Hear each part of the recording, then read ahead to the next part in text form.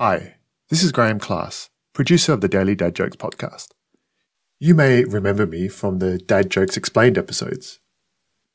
Anyway, you may be wondering why this episode has popped up on your feed. I'm hosting a new podcast called Technically Speaking, an Intel podcast, which, in its debut season, will be exploring the expanding role of AI in our society. I think you'll find it interesting. Just in case you don't, I'll leave you with this dad joke about AI. Did you hear about the new AI company run by goats? It was using bleating-edge technology.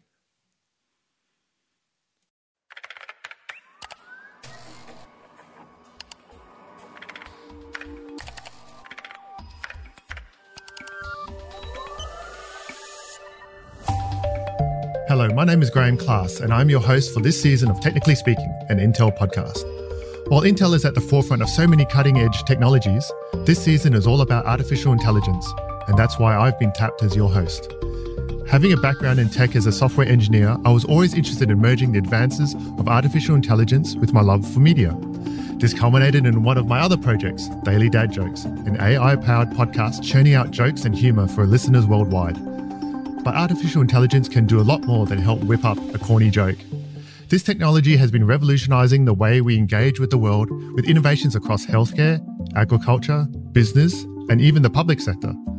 Another way that artificial intelligence is changing the world is through philosophy. The term ethical AI is a framework on how to use AI. What systems should be in place to govern its use with business and consumers? In this episode, we'll dive into the ethics of artificial intelligence with one of the pioneers in the field. Joining me for today's conversation is Intel's Ria Chervu. Ria can perhaps be described as the moral compass of the company's AI. As an AI software architect and generative AI evangelist, she is charged with finding responsible, trustworthy solutions for Intel's Internet of Things engineering group. Her role exists at the intersection of hardware and software, product design, and effective consumer use.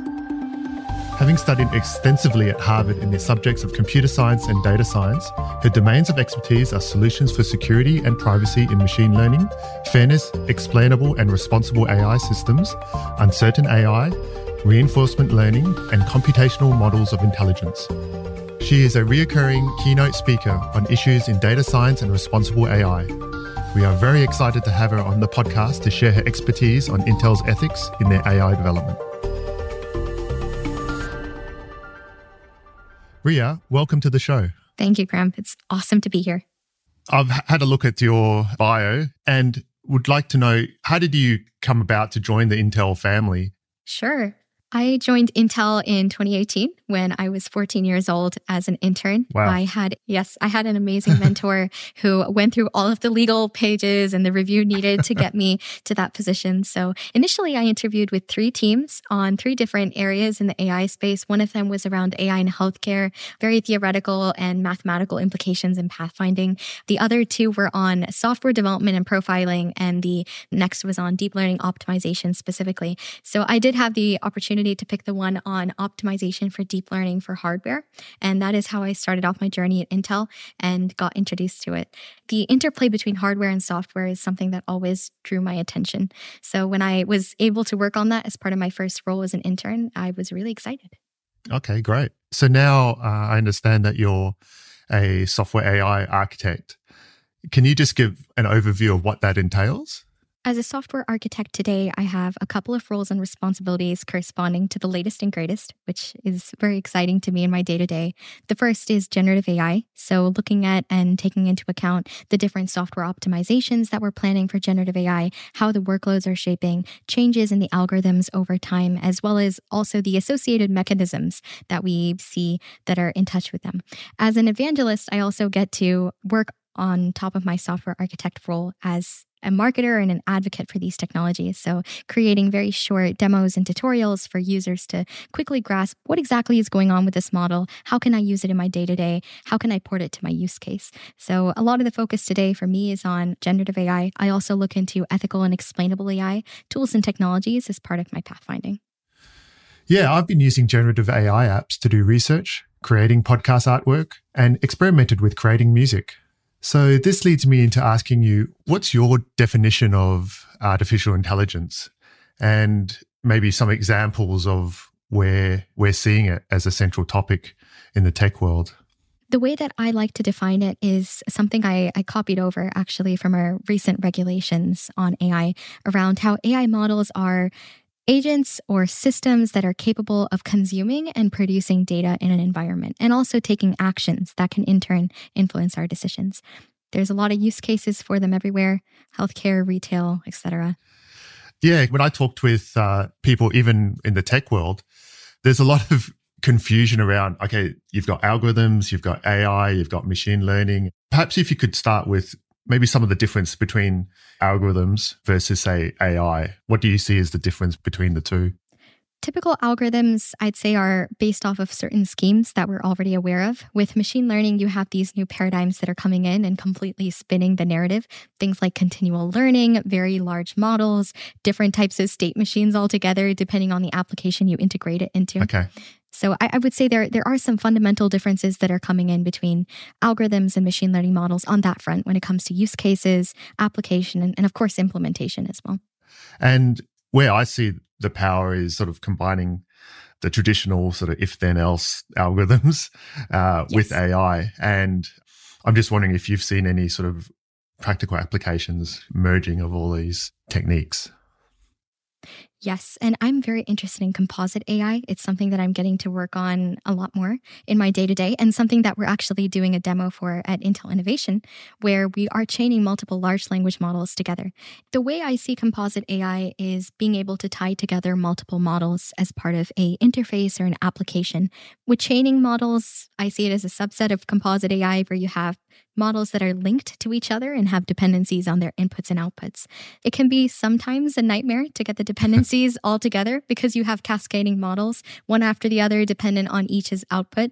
But it is possible, and it does give you a lot of applications and opens up the possibilities where you can get to a very nice user interface that users can interact with, developers can build upon, businesses and other communities can just leverage and adopt. That is giving you a lot of capabilities at once with ease of deployment. Oh, that's good. Now, turning to the ethics side of it, which you've done quite a lot of thinking and work in, how would you define ethics in AI? With ethical AI, the definition that I like to adopt is socio-technical development of AI systems. And that involves societal and technical aspects, but really focusing on the implications and the intentions with these algorithms. In terms of when you're talking with your peers and colleagues, has there been a lot of discussion and talk about trying to have a uniform ethical framework that at least gives a common language into, when you're discussing these sorts of things related to ethics in AI? There are common frameworks that are in place. Most of them are centered around implications and intention and how we structure that around certain technologies. Right now, it's very popular for applications to generative AI, where we see these frameworks being put into place around, let's look at the inputs, the outputs, and then the overall model or framework. And this may seem simplistic, but it really is boiled down to these very simple elements. Similarly, for other AI domains that are outside of generative AI, like object detection, it's very much focused on what is the particular use case. For example, is it something that is of high risk, like healthcare applications or surveillance? Or is it something that's a bit lower risk, like content creation? And then seeing how exactly our user experience and our development of those models is echoing ethical AI principles. So I would say, to summarize, there are different frameworks and summaries that we apply, but of course the templates need to be flexible when we're talking about ethical AI for these new AI models. How do you go about ensuring that your staff and your engineers and your product managers actually embed that ethical framework into its AI development? Sure. It's such a challenging problem even to describe as well. Graeme, as you're mentioning it, there's so many different things that you can actively do, right? Like, as you mentioned, policies, assessments, etc. So at Intel, we take multiple approaches towards it. The one thing that we very heavily emphasize on is internal governance. And Lama Nachman, who's my mentor and also leading the responsible AI efforts at Intel, very neatly and concisely describes them as guardrails that we have internally in place. And these are really guidelines that are designed to help our developers, engineers, managers, and our communities and marketers, etc., understand the implications, again, of what exactly are we producing in terms of the content, what are some technical solutions that we can instill mid-pipeline or early on before starting the effort when we're getting started with AI development efforts. And I would say that that's the core process that we focus on. We're also very heavily invested in technological technological development, whether that's through the deepfake detection work that LK Demir and team are taking on, explainable AI tools, etc. So really trying to approach this from a governance perspective internally, from a tooling perspective, what we can provide to the developer community and our customers, and to partners. And from a third perspective, regulations. How do we influence the industry at large and help contribute to discussions? That's really good. And you mentioned the work of Lama Nachman, and we're actually going to be talking with her in an upcoming episode this season. So I'm looking forward to asking her about this as well. But I think you've said the key phrase, deepfake, so I might switch to that side of things. So in terms of the society and culture in general, there are some people that are hesitant about AI, particularly around AI limiting jobs. You've got deepfakes. I've actually created a clone of my voice. What do you try and do to reassure people who have hesitations? I'm definitely not, I would say, not directly enthusiastic about technologies that are allowing for passing off as another person, for, copying and pasting, essentially. In certain cases, we see the development of those technologies for a certain use case, and then it does start to stray away from that into some of these newer kind of applications that are scary, as you shared. So when it comes to reassuring individuals, my family, my community as well, and the industry at large, I think that it's definitely a problem to see in a straightforward way, honestly. Without the hype surrounding it, there is a levity associated with the disadvantages of the technology that we do need to consider. We also do see the benefits of them for different things, whether that's improving your ease of using it, just being able to communicate with others. From my perspective, what I try to do in my space is to look at an honest assessment of the technology, which is very common in the ethical AI domain, and to see what exactly is it really contributing to the problem statement. And if it isn't contributing to it, then do we need it? And in terms of Intel's, I guess, method or communication with the society and people at large, are they working on things to help people feel a little bit more comfortable about this new world we're moving into? Yes. And we tackle it from a couple of different fronts. We've got some amazing teams working on different parts of the puzzle. One of them is democratization, where one of the challenging things about AI from an ethical AI perspective, but also in general from a development perspective, is being able to give communities access to the technology so that they can test it and validate it. I've been speaking about ethical AI for about 2 years now or so. Last year, we really didn't have the same amount of tools and techniques that we have this year, and also the popularity of testing and validating AI systems, right? We always understand, and I think many companies and organizations understand, it's not a one-size-fits-all solution for ethical AI. Many companies and organizations are trying to do their best. So I would say that, again, that pushback, that community that we're trying to create around ethical AI is critical for us going forward to be able to better build solutions. Has there been any case studies within Intel that you could share that maybe there was a real challenging ethical conundrum for producing AI software? And how was it resolved? How did you work through it? Generative AI is definitely a very big one. So we're always actively cautious about the types of implications of our technology, whether or not we can incorporate disclaimers or clarify on the intent of it as well. And Graeme, one of my favorite parts of ethical AI from a technical perspective in terms of solutions is something called model cards. Model cards clarify a very simple theme around ethical AI, which is, figure out what exactly is the intention, the core assumptions, and the development that went behind a model and what you're going to use it for as part of deployment. And I think that for me personally, I see that theme is conveyed as part of our efforts in generative AI. There's a lot of challenging things out there when it comes to image generation, copyright, etc., or even, object detection related technologies. For retail, if you have solutions like intelligent queue management or automated self-checkout, it makes sense. But, how do we keep it from proliferating otherwise?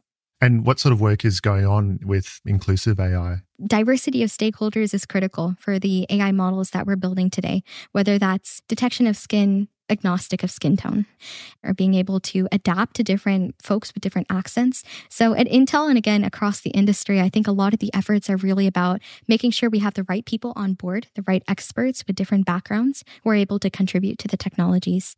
One thing when I started looking into machine learning, very quickly I got a sense of, being a traditional engineer, you kind of go, okay, input, output, and you kind of know what's in the black box to transform it.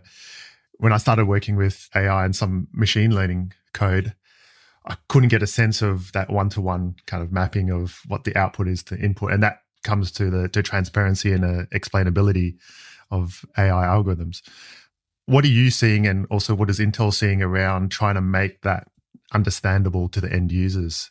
It's a really interesting question because explainability is one of the first topics that we think about when we think about responsible AI. And I agree, the black box metaphor has been used so many times because it's true. But the key idea is about demystifying what exactly is going on within the model, whether that is the internal representation, again, the data that it's pulling from, how the data is being leveraged, feature importance, etc. There's also an added consideration to explainability around surfacing that to an end user for them to understand why the model made a decision. I would say with Intel, we're approaching it in a couple of different ways. And I'm very excited to see how, again, different experts approach our problems.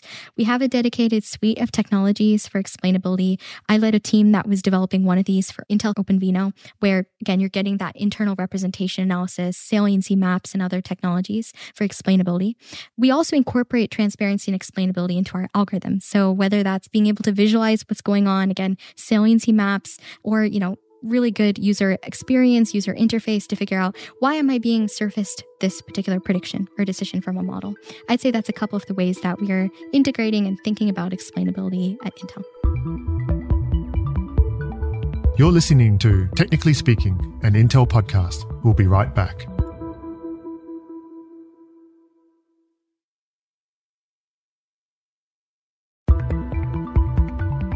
Welcome back to Technically Speaking, an Intel podcast.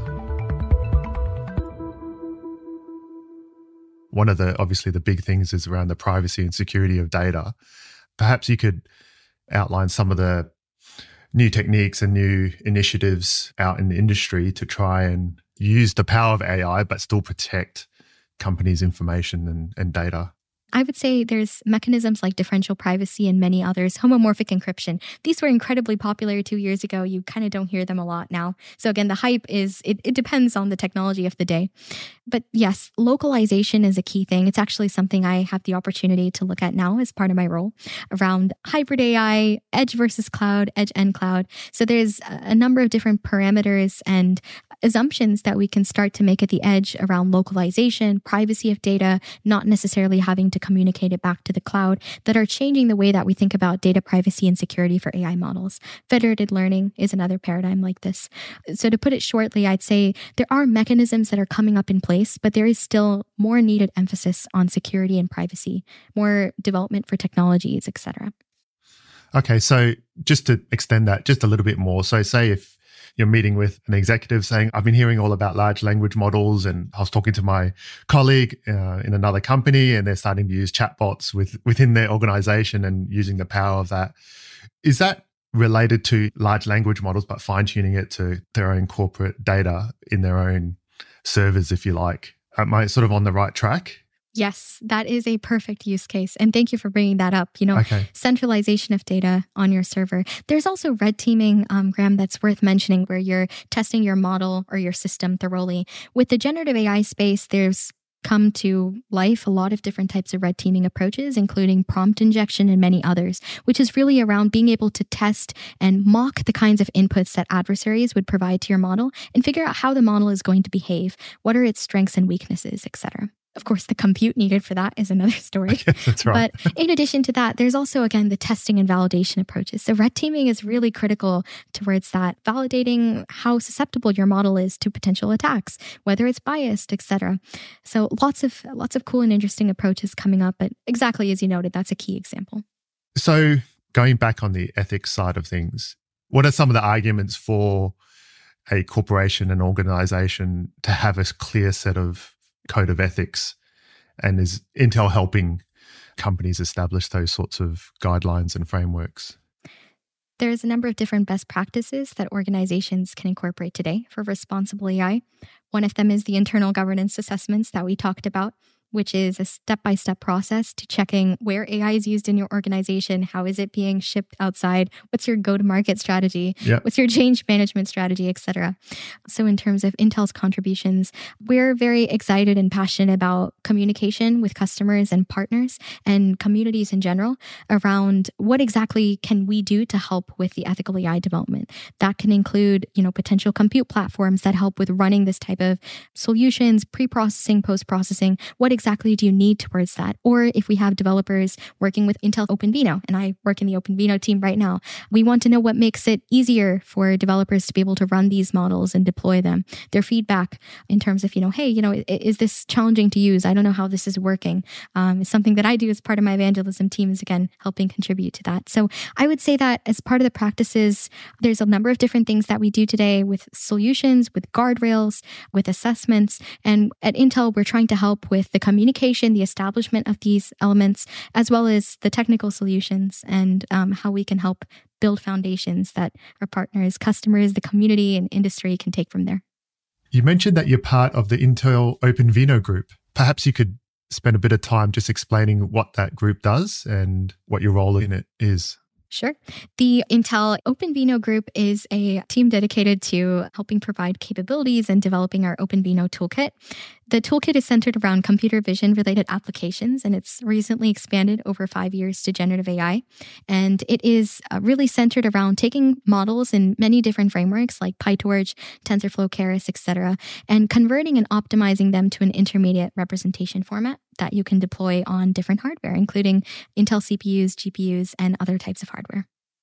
And have you seen any, impact on innovation? To put it bluntly, does having a code of ethics put a brake on innovation?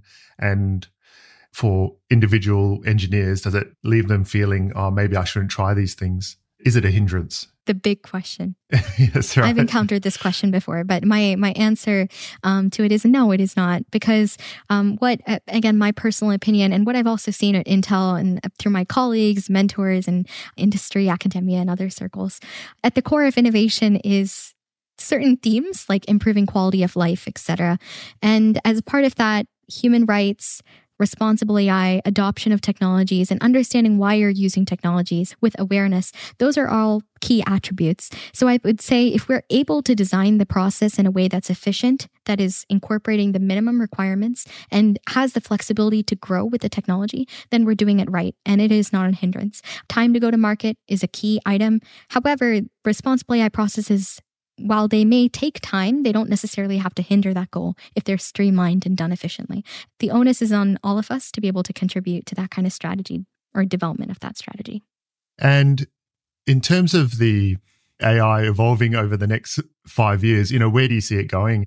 Human-centered AI. That is my personal opinion on it. I've done a lot of research on it. I also had the opportunity to author a publication on it. Technology that's centered around the human experience that is contributing to the way that we think, that we act, and that we interact with others, I would say is the key thing. And for me, that's the most exciting applications, whether that's smart care robots for the elderly, using generative AI for healthcare applications, identifying new protein folding related techniques or something similar, but centered around the human experience, I would say.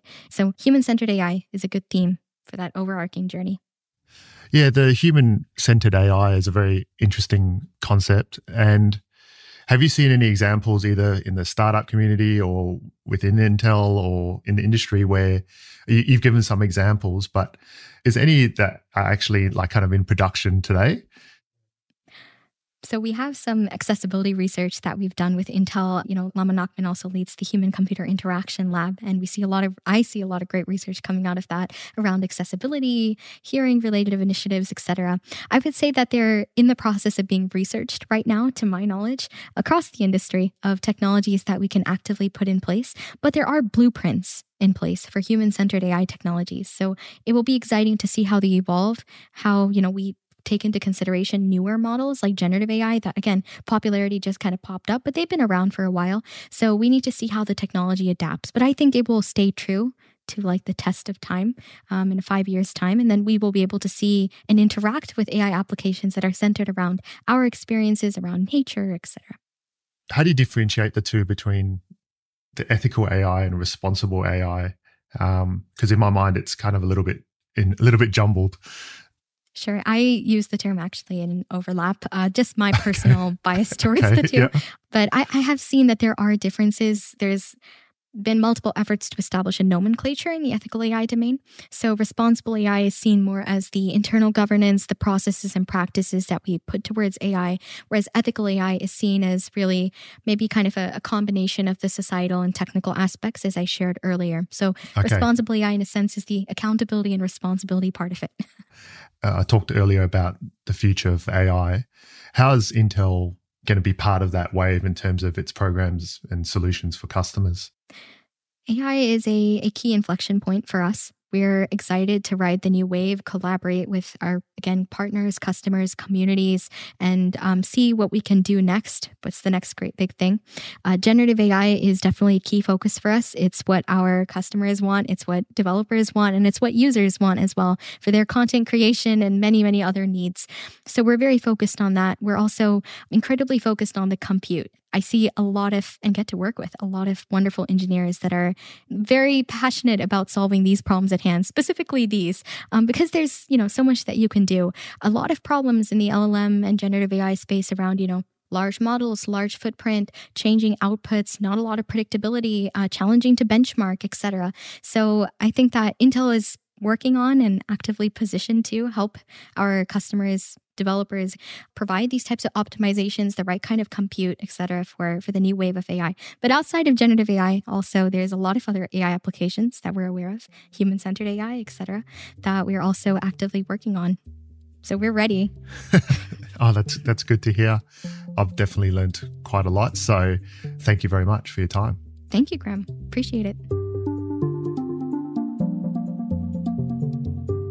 I would like to thank my guest, Ria Chervu, for joining me today on this special episode of Technically Speaking, an Intel podcast.